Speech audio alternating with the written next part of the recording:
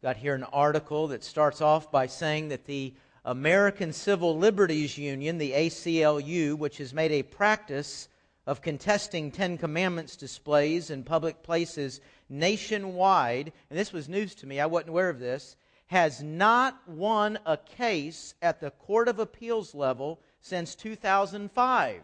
Isn't that good news? And in January, praise the Lord, and in January they lost another. A 2-1 decision by the U.S. Sixth Circuit Court of Appeals found January 14th that posting the Ten Commandments at the Grayson County Courthouse in Kentucky did not violate the U.S. Constitution because it was a part of a display of historical documents, including the Magna Carta, the Mayflower Compact, and the Bill of Rights. The ACLU said religion was the primary motivation behind posting the Ten Commandments, not educational or historical reasons. But the court found that available evidence did not support that contention. County officials were forced to remove the document from a frame on the second floor of the courthouse in 2002 when the ACLU first filed a lawsuit, and more than 200 people were there January 18th when the Ten Commandments were returned to the frame. They sang God Bless America and Amazing Grace, and then my favorite part of the story, and then they ate sheet cake. I mean, glory to God, let's eat sheet cake, decorated with the American flag, according to the Associated Press. Amen. All right. You know, I think, your spontaneous response kind of helps me here, because, you know, I think if you're a Christian, if you're a believer in the Bible, you hear a story like that, you read a story like that, and it feels a little bit like a victory, doesn't it? I mean, you feel, yeah, we won one.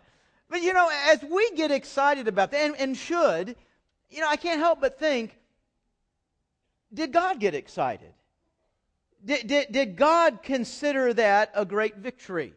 Were the angels in heaven erupting in applause and high-fiving each other? Yeah, man, the Ten Commandments, they're posted afresh again next to the Bill of Rights and the Magna Carta and the Mayflower Compact to collect dust on the second floor of the Grayson County Courthouse in Kentucky. Now, don't misunderstand me. I believe there's something very significant. I believe there's something very symbolic about posting the Ten Commandments. Whether we're talking about a school or a home or a government building, I also think there is equally something very significant, something very symbolic when a nation, when a government chooses to remove them. But is the great passion of God to see the Ten Commandments posted somewhere in a nice frame? Or is His passion to see the Ten Commandments posted in our hearts and lived out in our lives? A Gallup poll found that 85%, that's a huge number, that surprised me a little bit. 85% of Americans believe that the Ten Commandments are still binding today. They're still true today. They are still worthy of being lived by today. Now, 15% of them could only name as many as 5. The other 85% couldn't even name that. So the Ten Commandments, man, they're great. Man, people ought to live by them. Don't know what they are, but man, we ought to live by them. Oh, folks, we still need the Ten Commandments. They are a moral compass for our soul, and they answer huge, significant questions like, how do I love God? How am I to love others? Did you know the Ten Commandments will never, that's a big word, isn't it? Never lead you astray. They will always lead you to where you want to be in knowing and loving and serving God, in knowing and loving and serving others. Jesus in the New Testament said there was 2 great commandments. He said the first, or he said the greatest commandment is to love the Lord your God with all your whole heart, with all your soul, and with all your mind. That's the greatest and most important. The second is just like it. Love your neighbor as yourself. Now, the 2 great commandments are a summary of the 10. Or you could say the 10 are an expansion, an elaboration on the 2. How do I love God with all my heart, soul, and mind? Well, commandments numbers 1 through 4 will tell you how to do that. How do I love others as I love myself? Well, commandments 5 through 10 will tell you how to do that. You know, there's a great simple practicality to the Ten Commandments also. They tell us that there are some things that are absolutely right and some things that are absolutely wrong. We need that. You know, most of what's inside me fights against that. I don't like being told what to do. And I really do like doing whatever I want to do. Coupled with the fact that I live in a culture that is aggressively teaching there are no absolute truths, which, by the way, would be an absolute truth. You cannot say that anything is absolutely wrong. You cannot say that anything is absolutely right. That is offensive. Man, you let everybody make up their own truth. Let everybody live in the way that is good for them. Live and let live. It sounds wonderful. The only problem is, sooner or later, my living is going to collide with your living. And your living is going to collide with mine. And then we've got a problem. We can't both be right when we're in a collision. Somebody's wrong.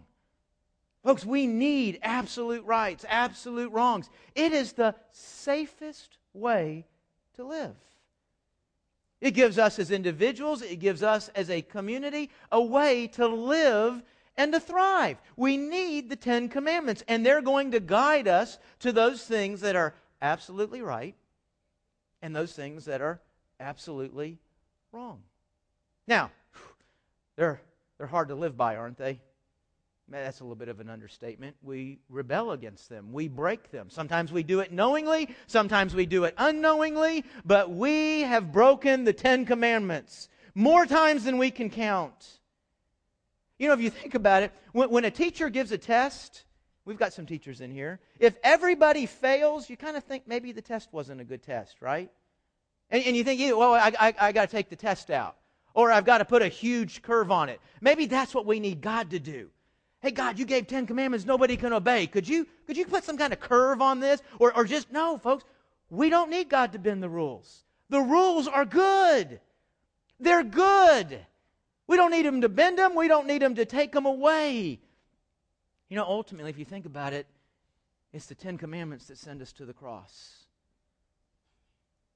Because that's the only place we have to go in life where all of our offenses against those 10 commandments can be justly paid for. I'm not sure without the 10 commandments that we would go to the cross. I think most of us have a tendency to think, I'm a pretty good person. I'm pretty moral. I'm religious. I'm this, I'm that. Really? Have you kept the 10 commandments? No, you haven't. So you're neither moral nor religious. The Ten Commandments show you how completely far from God you are because the Ten Commandments are a representation of the character of God. You've heard me say that before. He says don't murder because He's life. Well, I've never murdered anybody. Really? Jesus said if you hate somebody, you're guilty of the 10 Commandment of murder. Ooh, really? Well, it must have been something metaphorical in that. Folks, without the 10 Commandments, I'm not sure we would go to the cross. So you see, the 10 Commandments give me a way to live with others, and the 10 Commandments guide me and help me to go to God humbly. I don't know that I'd go humbly without them. To go humbly and dependently to God. We need the 10 Commandments. Let's hear them afresh. Well, can we? Let's turn and look at them at Exodus chapter 20. Exodus chapter 20. If you don't have a Bible with you this morning, I hope you'll use one of ours there. It's in front of you in the chairs. If it's not right in front of you, it shouldn't be too far away. You can point to it. I think somebody will hand it to you. Exodus chapter 20. The 10 Commandments appear again in Deuteronomy chapter 5. But we're going to be reading out of Exodus 20, beginning in verse 1. It says, Then God spoke all these words. Now there's something right there for us, isn't there? Where did the 10 Commandments come from? God. God spoke these words. These are His words. This is what He said. I am the Lord your God who brought you out of the land of Egypt, out of the place of slavery. Do not have other gods besides me. Do not make an idol for yourself, whether in the shape of anything in the heavens above, or on the earth below, or in the waters under the earth. You must not bow down to them or worship them, for I, the Lord your God, am a jealous God. Jealous God? I thought the Bible said jealousy was wrong. And he says, is that a contradiction? Isn't that what people say? Oh, the Bible contradicts itself. Right there, it says God's jealous. How would you answer that? Well, you come back next week and you'll find out. No, Kirby, don't give the answer. It's next week. Let's press on. I'm going to ask another rhetorical question. Shh. He can do that because he's my doctor. You must not bow down to them or worship them, for I, the Lord your God, am a jealous God, punishing the children for their father's sin to the third and fourth generations of those who hate me. Boy, that's harsh, isn't it? Come back next week and we'll find out. Now look at this, but showing faithful love to 1,000 generations of those who love me and keep my commands. Do not misuse the name of the Lord your God, because the Lord will punish anyone who misuses His name. You think we might have forgot that one? Verse 8, remember to dedicate the Sabbath day. You are to labor 6 days and do all your work, but the seventh day is a Sabbath to the Lord your God. You must not do any work, you or your son or daughter, your male or female slaves, your livestock, or the foreigner who's within your gates. For the Lord made the heavens and the earth, the sea, and everything in them in 6 days. Then He rested on the seventh day. Therefore the Lord blessed the Sabbath day and declared it holy. Honor your father and mother, so that you may have a long life in the land the Lord your God is giving you. Do not murder. Do not commit adultery. Do not steal. Do not give false testimony against your neighbor. Do not covet your neighbor's house. Do not covet your neighbor's wife, his male or female slave, his ox or donkey, or anything that belongs to your neighbor. What is God's first great word? Now here's the operative word, for you. You see, what I'm going to suggest throughout these series is that each one of these commands is not a hoop to jump through. It's not a rule to keep so I can get into heaven. God is giving these commands for you. They're for your well-being, your life. And so what's the first word God has for your life? No other gods before me. Now, wait a minute. How's that for me? That kind of sounds like it's for Him. That's something He benefits from. He's saying, I'm number one in the universe. Put me in that spot. Keep me in that spot. Well, now, wait a minute. That serves Him. How does that serve me? Oh, folks, do you know that what God just said here is the most kind and gracious word He could have given you? Because you see, you have in your life, in your body, you have a God spot. You have a number one spot. And your propensity, your nature, is to put a multitude of wrong things in that spot.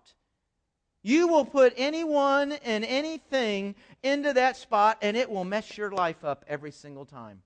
Ultimately, it will affect you emotionally, relationally, physically, spiritually. It will touch, it will damage your life. If you put anything in the God spot that's not God. And you know, we wouldn't know this if He didn't say this. Put God in the God spot. We are to worship Him only. You are created to worship. There's an old preacher by the name of G. Campbell Morgan from the 1900s. He has a great statement about this. Could we look at that statement here? It is impossible for man to live without having an object of worship, as it is for a bird to fly if it is taken out of the air. The very composition of human life, the mystery of man's being, demands a center of worship as a necessity of existence. All of life is worship. The question is whether the life and powers of man are devoted to the worship of the true God or to one that is false. Folks, you're going to worship. You're going to put something in the God spot. Doesn't matter if you're an atheist. Doesn't matter if you believe there's anything to all this. You're designed for it, and you're going to do that. So the only question is, am I putting the true God in that spot or a false God or a multiplicity of false gods into that spot? Or maybe the bigger question is, do I even know what I have in that spot? You know, folks, when we think of God, and I'm not necessarily using a biblical definition here, I'm just talking about what man's usually running after when he's running after God. We're looking for something that gives us hope, something that gives us answers, a sense of worth, a sense of meaning. We're looking something to hold on to, something that's going to make sense out of life and pull it together. And man, we put a ton of different things. There's a lot of different things that we think do that for us. Well, for a lot of years, we've put Elvis in that spot. Are you telling me there's not people who get a sense of life and hope and meaning out of Elvis? They sure do. That is their God. He is in the God spot. And we put sex, and we put money, and we put our job and achievements and our kids, and we put people. Sometimes it's not even a certain person, but it's a kind of relationship. There's a certain kind of relationship I'll give all of life to. Different people may come in and out of that relationship, but it's that relationship that I serve, that relationship that I worship. And we will put all kinds of things there. We've got a new up-and-coming God in America. Did you know that? Now, he actually, this false god is probably one of the top false gods in humanity, in human history, but kind of new on the American scene. The new up-and-coming false god in America is the earth. We are rapidly becoming earth worshipers, and that statement has more impact on American society today than I think maybe anything else. As a matter of fact, there's even a 10 Commandments for the earth. Ernest Kallenbach, most of you don't know that name, wouldn't care to know that name, but he has put together a 10 Commandments for the earth. Look at this. This is commandment number 1. Thou shalt love and honor the earth, for it blesses thy life and it governs thy survival. That's commandment number 1. Earth is number 1. Earth is in the God spot. Nothing is higher than that. As a matter of fact, one of the, I don't remember what commandment it is, but several more down, it says that you are to limit the number of children you have, for they are a burden on what is number 1, the earth. Now the Bible says just the opposite. Multiply and fill the earth, and nowhere does God say, and when the population gets to a certain amount, stop right there because my earth can't handle it anymore. Never says anything like that. But when earth is number 1, then we limit humanity. As humanity is a burden on the earth. Now, folks, I'll be honest with you. I struggle a little bit here with how I both obey God and not look like an earth worshiper. Because, you know, God actually wants us to care for the earth. He gave it to us. He gave it to us in chapter 1, and He says, I want you to manage and care for the earth well. You know, if I give something to my kids and I say, I want you to take care of this, I want you to manage it, I don't expect to come back the next day and find it broken. I don't expect to come back and find it abused. I want them to care for it, watch over it. Well, the same thing is true for us. I mean, if we can recycle. If we can clean up pollution, we ought to clean up pollution. If we can increase and further our natural resources, we ought to do that. But how do we do that? Here's the hard part, without looking like a earth worshiper. I in no way, shape, or form want to look like I support the green movement at all. Folks, if you think the green movement is a bunch of tree huggers and dope smokers up in the mountains somewhere, you are absolutely ignorant. And you have no understanding of the impact they're having on our lives today. It is the most powerful movement in the United States of America. Think about it. They are determining every single policy coming out of Washington. They are determining the policies to the tune of millions of dollars of most businesses in the United States. If you're operating as a business in the United States, if you're not thinking green, you better at least pretend like you are. You better at least look like you are, because you can't do business in the United States anymore without looking like it. Folks, this is governing everything. It is directing our time. It is directing our money. Earth is number 1. There's just one problem. Earth cannot help me at all with my sin. Earth can't do one thing for my life, my death, or my afterlife.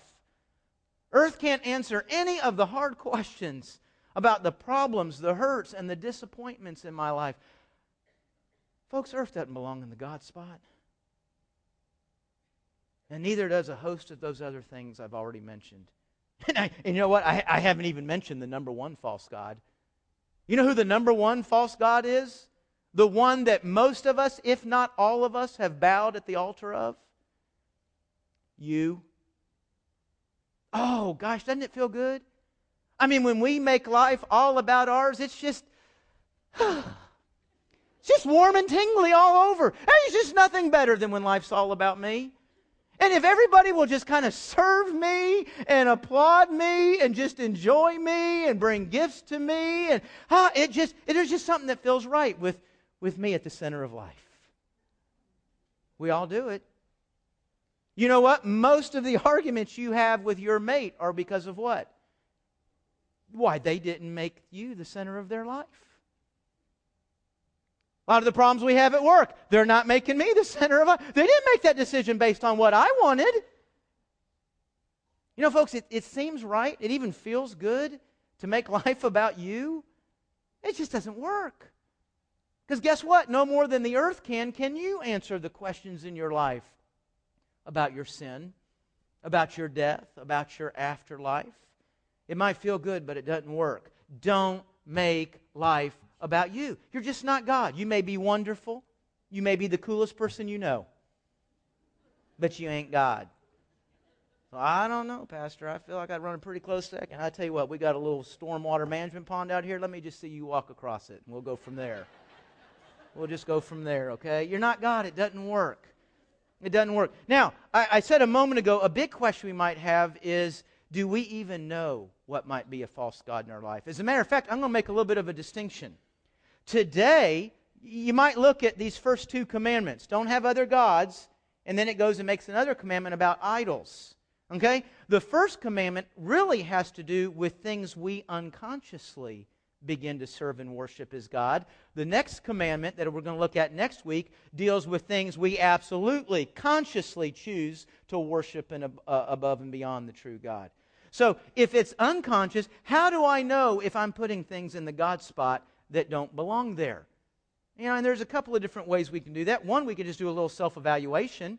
I mean, I can ask myself, you know, where does my time go? Where does my money go? Where does my thoughts? What makes my heart beat? What gets me excited? In other words, what gives me a sense of purpose? What gives me a sense of meaning? What gives joy to my life? Where does my mind run to in a free moment? Where does that free dollar run to? Where's my energy? I can ask myself these kinds of things. And folks, you begin to see what's most important and possibly residing in your God spot. Now, here's the problem. Oh my gosh, we will absolutely lie to ourselves, especially churchgoers. Especially because we know, well, I can't say my stereo's in the God spot. That would just sound stupid. Jesus is in the God spot, right? I mean, we know what the answer is supposed to be. We know it's going to be wrong to say anything else, so we're going to lie to ourselves. Oh, no, absolutely, Jesus is in the God spot. Glory to God. Folks, my saying it doesn't make it so. My saying that Jesus is number one in my life, Jesus is number one in my home, does not mean it's the truth. So let's just forget that whole way. I got a better way. Not self-evaluation. Let's ask somebody. That could get kind of touchy, couldn't it? Ask your children, what's the most important thing in your life? Ask a coworker. Say, well, they might think I'm weird. No, don't make a big deal out of it. Just walk up and say, hey, listen, I was just thinking about something the other day. I'm just curious. What do you think is the most important thing in my life? And listen to their answer. Now, rule number 1, don't tell them they're wrong. Don't tell them what they should have said. Folks, if you've got to tell them what they should have said, the problem ain't them. You want the truth? People will tell you the truth. They'll tell you what they hear. They'll tell you what they see. Just ask a very simple question. What do you think is most important in my life? Because you know what? What's most important always comes out. Nobody in here is hiding what's most important. It comes out. It's our heartbeat, remember? It's our joy. It's our excitement. Well, matter of fact, we might have a horrible life, but boy, this part of my life, hey, this is the only part that gives me a little bit of lift. This is the only part that feels good. It's coming out. So ask somebody, what's most important in my life? Let me tell you something. If you're afraid to ask somebody, that's a problem right there, isn't it? If you don't want to hear the answer, you got a problem. Will you this week ask somebody? Folks, we put stuff in there. I would love to say, you know what, you need to come to a place in your life where you make one huge, giant commitment. Whoom! There, God's in the God spot. Whew, I've taken care of that. Yeah, like for 5 minutes. I mean, folks, things come in and out. I'd love to say daily, this sometimes is a minute-by-minute struggle. You know, man, in this moment right here, God's number one. I believe He's God. I want to worship Him. I gave this hour to being here. I'm doing this. God's in the God spot. And man, then I can get home and all of a sudden I can begin to take Him out of the God spot and put something else in. All kinds of things come in and out. But folks, it really does matter that we're very in tune with what we're doing. Because I go back to ultimately, we don't want to get stuck with the wrong God. Because He can't answer questions about my sin. It can't answer questions about life and death and afterlife. Only God can do that. And He does that. Watch this. Only the true God actually loves you. Do you realize not even people that we love and we think love us and appear to love us, nothing loves us like the one true God. He is being loving when He tells us. As a matter of fact, if you still have your Bible open, look at verse 2. Did you notice what begins the Ten Commandments? It's not a commandment. I am the Lord your God who brought you out of the land of Egypt, out of the place of slavery. Before God gives any commands, He says, listen, I want you to know something. I did something for you. I'm for you. I am for your best life. I am for your freedom. I don't want you in slavery. I'm for you. I'm moving on behalf of you. When these commandments come, these commandments you're about to hear, they come from a God who's already moving on your behalf, who's already moving on your good. Hear them that way. Folks, nothing else loves me like that. The earth certainly doesn't do that. Only God loves you. And He is doing the most loving thing He can, while in your mind and our mind, my mind, it sounds self-centered to say, make me number one. But realize we hear people say that and we're all sinners. God's not. He's actually pure and perfect and holy and true. And the most true and loving thing He can say to you is, put me in the God spot. Nothing else is going to work there, and you are going to spend a greater part of your life putting the wrong thing there. So here's something good for you. Put me in the God spot. So we got, the commandment states in a little bit of a negative, what not to do, nothing before God. A positive way to say that is only God. Only God in the God spot. Now folks, you know what? I think a lot of us in here, we believe that, don't we? We believe that and we want that. And yet, boy, we can have things moving in and out of that God spot. I tell you what, sometimes I wish God would just conquer me. I mean, I trust Him. So God, would you just come, knock me over the head, drag me off, and just force your reign on my life so I don't mess this up anymore. Conquer me, God. But He doesn't do that. You know why? He doesn't need to. Conquering means I'm going to come and get something. I'm going to come and win something. I'm going to come and get something I don't have. Folks, God isn't lacking anything.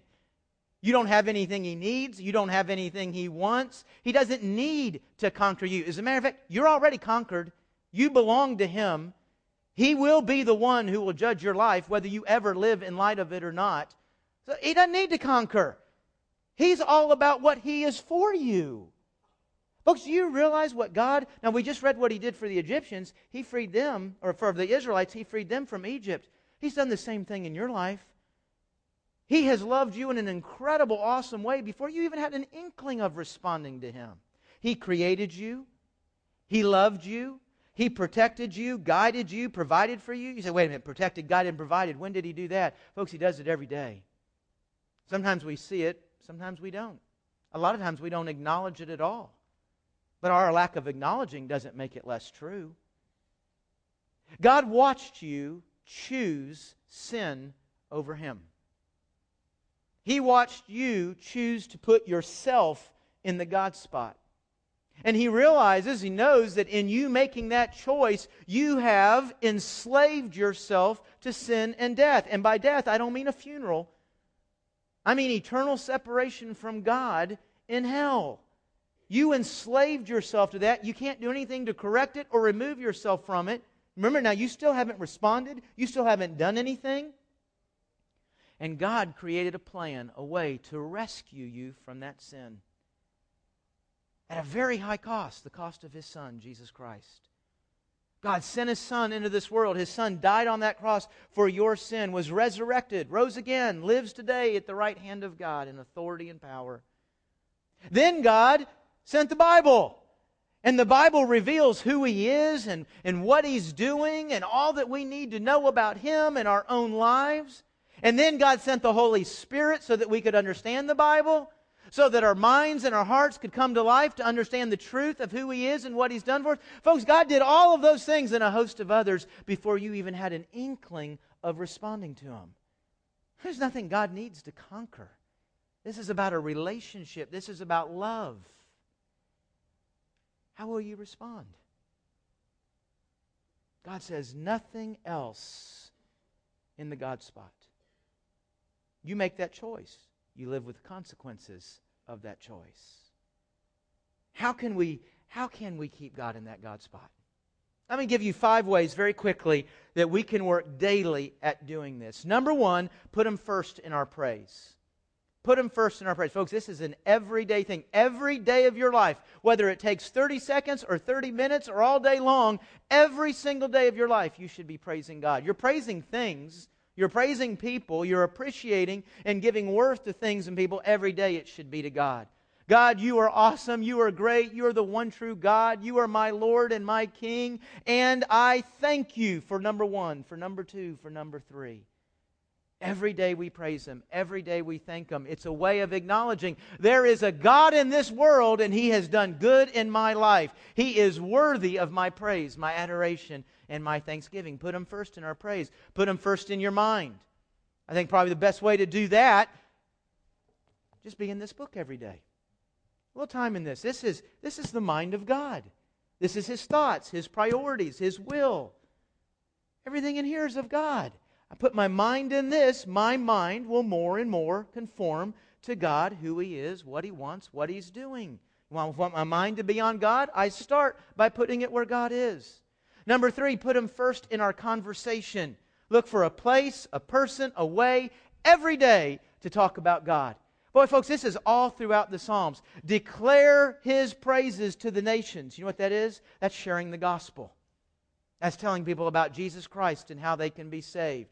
The Psalms tell us to declare His good works to others. That's sharing our testimony.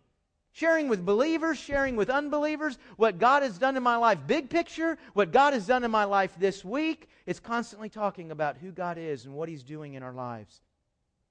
The Psalms tell us to declare His praises to the next generation. Well, we've talked about that a lot this year with our legacy milestones, encouraging, challenging, helping parents become the primary discipler of their children, the primary faith trainer of their children, learning to talk about God in our homes. Folks, inside your bulletin each week, we started doing that this year at the beginning of January. You got a little box there, Faith Talk. You know what that is? That box is there every single week just to help you talk about God.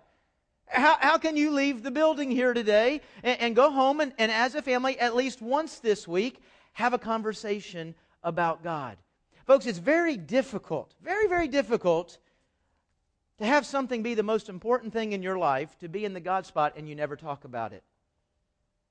See, we've been lied to that our relationship with God is something personal, something very private. Now, unfortunately, you won't find a single verse in the Bible that suggests anything like that. As a matter of fact, what you'll find in the Bible is all that stuff I just quoted, just the opposite. It is to be very out loud. It is to be very public. It is to be very well known what is in our God spot. What's in the number 1 spot? Talk about it. Learn to talk about it. You know, I mentioned that question. Ask somebody else what's most important in your life. Do you know what they're going to answer? A big part of what they're going to answer is what they always hear you talking about, isn't it? And think about the people around you. You know what they think. You know what's important just by what you hear them constantly talking about. How can something be the most important in our lives? Nobody around us knows it. Put Him first in your conversation. Put Him first in your commitments. Well, we got all kinds of commitments, don't we? Got good commitments. We got some not so good commitments. And our commitments kind of define our life. Folks, we have one great commitment in life. One great commitment, and that's God. One priority, and that is God. I am a firm unbeliever in this concept of multiple priorities. Oh, my priorities are God and family. No. The Scripture doesn't tell me to have multiple priorities. The Scripture says I'm to have one priority. It is God. That's the only priority. That's the only commitment in my life. Now, how do I live out that priority with God? In my home. How do I live it out at work? How do I live it out in free time? How do I live it out in hobbies? How do I live it out in a personal life? How do I live it out in a particular relationship? Yeah, we got different places in life. One priority, to live for God in each of those places. Folks, God's in charge. If He's in the God spot, that means He's God, I'm not, I do what He says. Every day of our life. God, what do you say about today? Put Him first in your commitments. Number 5, put Him first in your time. That's dealing with how we serve Him, how we love Him, how we worship Him. I think to some respect, if we're doing the first 4, we're going to be doing the 5th one. Folks, you have been created with a God spot. And every day of your life, you're moving things in and out of that God spot. It is extremely important. We know who the one true God is. We put Him in that spot. And then we work daily with disciplines like that to keep Him in that spot. Because your tendency, my tendency, is to put other things there. And if we're not careful, we'll get stuck with wrong gods in the God spot. And it will destroy our lives. Out of kindness, God says, nothing else but me in the God spot. Let's pray.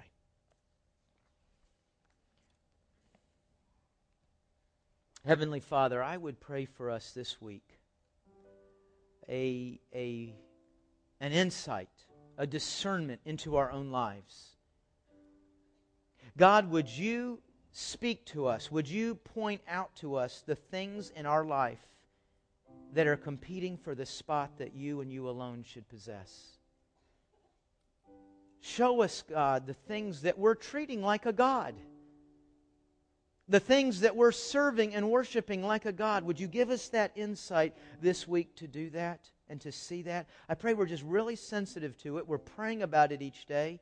Because, God, we want to get this right. I really believe I can pray that on behalf of almost all of us. God, we really do want you in that spot. We want to enjoy what it is to have a life that worships, honors, and exalts the one true God. A life that is rightly lived for the one true God. God, I don't want to waste a single moment of my life on a false God because it's false. It's not true. Every moment spent on a false God is a moment lost, a moment wasted, a moment destroyed. And those moments make up my life, God. I don't want to do that. And I need your help. So that's why we're asking God for wisdom and insight this week. To be really sensitive to what the false gods are in our life. And God, would you help us to incorporate these disciplines into our life so that you and you alone possess the God spot in our body and in our life. It's in the name of Jesus Christ that we pray this. Amen.